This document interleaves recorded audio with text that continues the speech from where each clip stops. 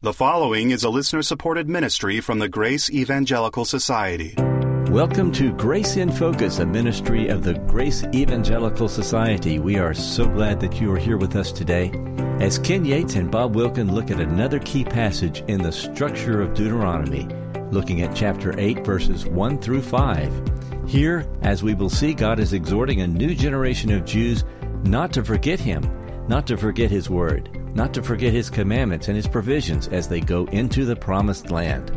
Not surprising, we'll find some application even for our present day. So we're glad you're with us.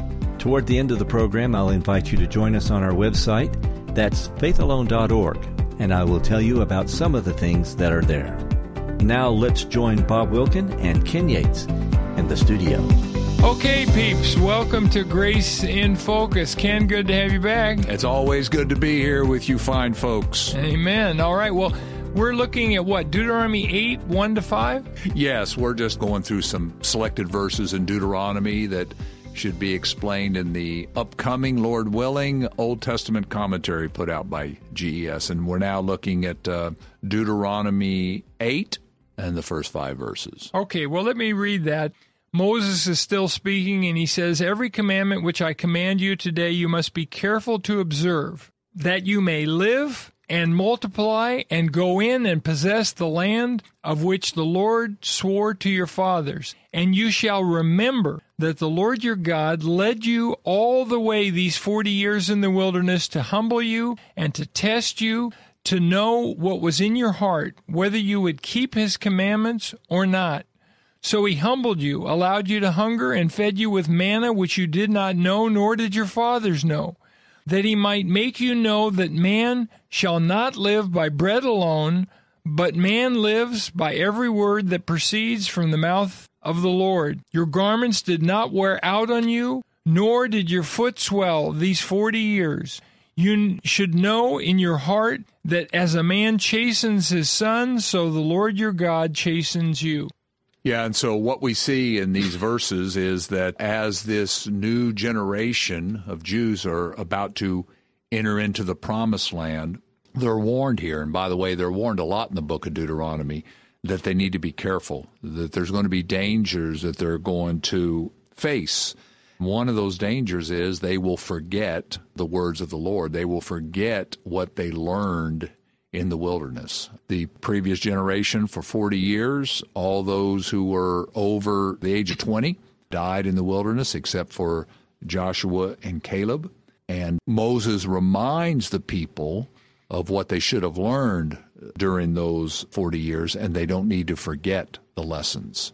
And by the way, this word remember in verse 2, if I remember right, in Hebrew it's zakar. We have a vital Old Testament principle that we're to remember. The people of Israel were to remember what God did. They were to remember the creation. They were to remember the flood. They were to remember the Exodus, remember the wilderness wanderings. They were to remember Kadesh Barnea, all the key things which God had done. And that was part of the Passover experience, right? In Passover, they would be remembering the fact that God passed over the children of Israel in the 10th plague of Egypt. And, of course, the Lord's Supper is a time of remembrance, right? We remember Christ's broken body. We remember His shed blood. And every time we pray, "Hallowed be Thy name," we're remembering, we should be at least, remembering why God's name should be hallowed. Remembering things He's done in history and remembering things He's done in our lives, and also remembering who He is, His attributes. Yes, and again, as the people were going into the land, they were going to face false prophets, the priests of the idols, who were going to be teaching them other things. This is one of the big dangers for them, right. And so they need to remember. And there would have been prostitution within the other religions. They would have had temple prostitutes for their gods. And it would have lured them away, and it would have been very easy for them to forget, which, by the way, is exactly what happens. Moses is warning them before they go in there. And so what is it that they specifically are told to remember here in verse 2? Moses tells, remember how God led you all the way these 40 years in the wilderness. God was teaching them things in the wilderness. Yeah, it wasn't just 40 wasted years. Right. Even though they didn't have to go through that. If they had responded well at Kadesh Barnea, they would have gone in 38 years before. Right. And so one of the things that Moses says in these is that he did things for them that they could not do in their own power. His power provided for their needs. He was one, what was he teaching them? That they could trust in him to take care of their needs. And one of the examples that he gives is manna. They needed bread. They needed to eat. Why did God put them through that? Moses says that you would learn through, okay, you got hungry. What did you learn? That God's word was going to provide what you needed. His word provided the manna by which you would be fed. Now, manna were these little, like, pastry wafers or something, right? Mm-hmm. They didn't need to eat a huge amount. They would gather like a quart of these or something, and it would be enough for the family or whatever. But as we read in Exodus, whether they ate a little or a lot, it was enough, right? They were getting all the nutrition they needed with these little wafers. They didn't need anything else. So whatever this was, it was an amazing food. Yeah, could you imagine? You don't got to worry about diabetes. You don't got to worry about high blood pressure. You don't just eat this. Just eat this. Right? I mean, it's like it was some sort of miracle food that kept them healthy. For 40 years, it kept them healthy. And not only that, but he goes on to say about their clothing. Their clothing didn't wear out. Their feet didn't swell. You know, I know you've said before, when you go on these 20-hour plane flights, your feet swell. Right? I know. That's the first thing that stuck out in my mind. Just recently, I started getting compression socks because on these long flights, my feet do swell. So this is pretty amazing for me that they walked around the desert for all those years and their feet didn't swell. And evidently their sandals didn't wear out either. And by the way, living in the desert for 40 years.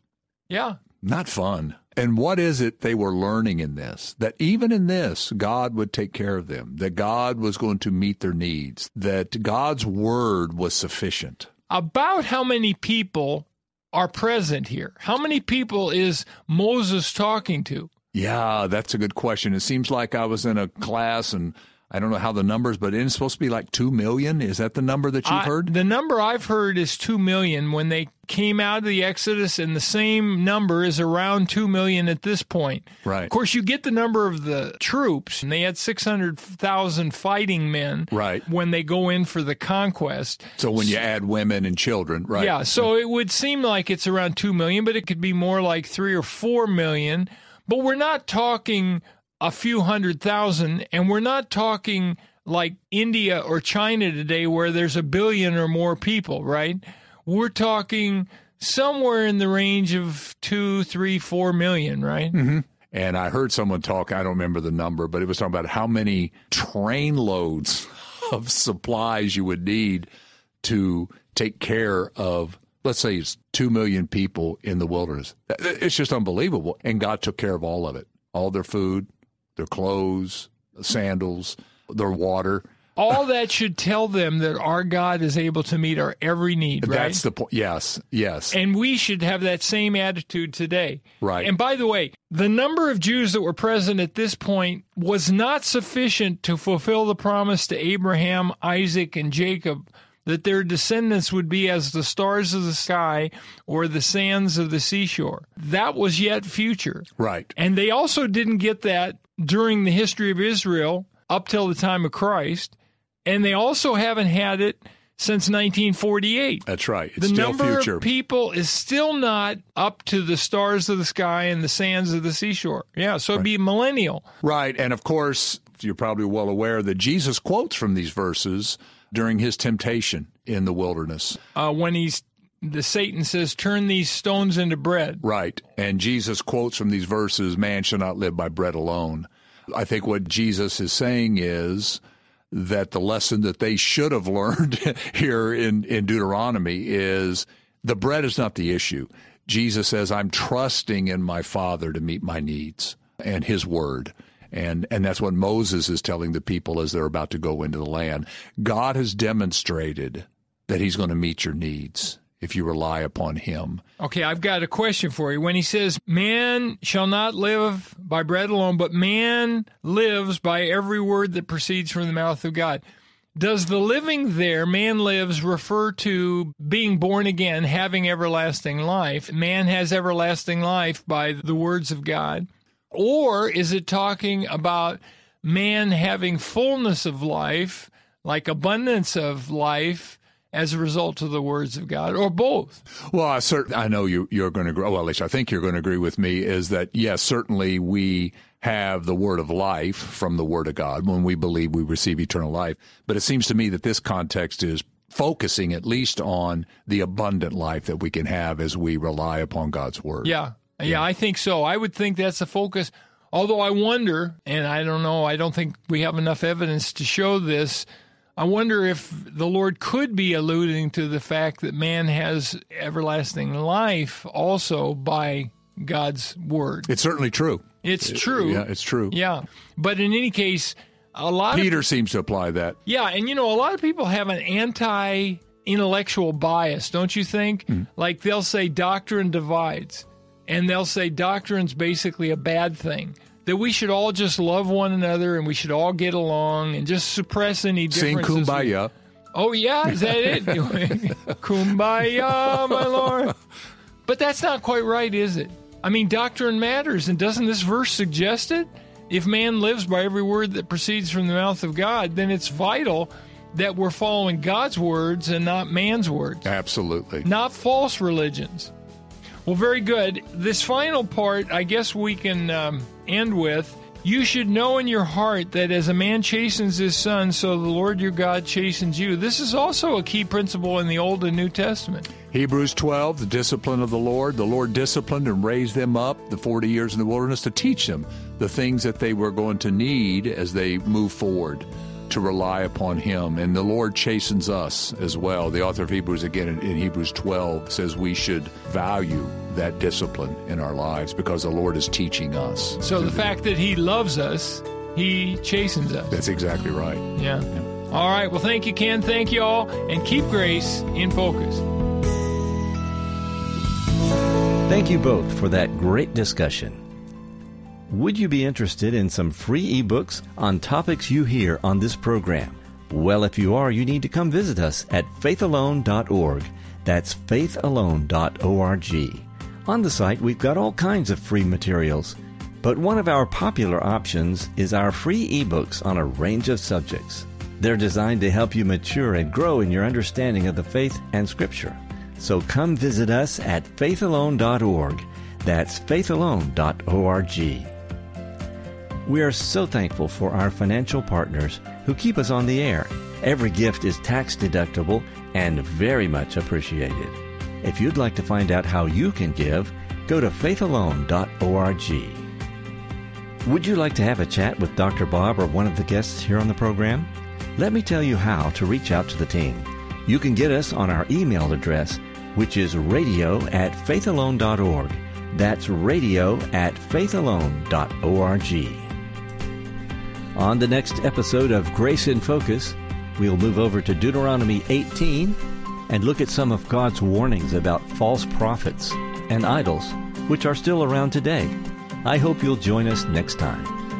This is the Grace Evangelical Society reminding you to always keep grace in focus. The proceeding has been a listener-supported ministry from the Grace Evangelical Society.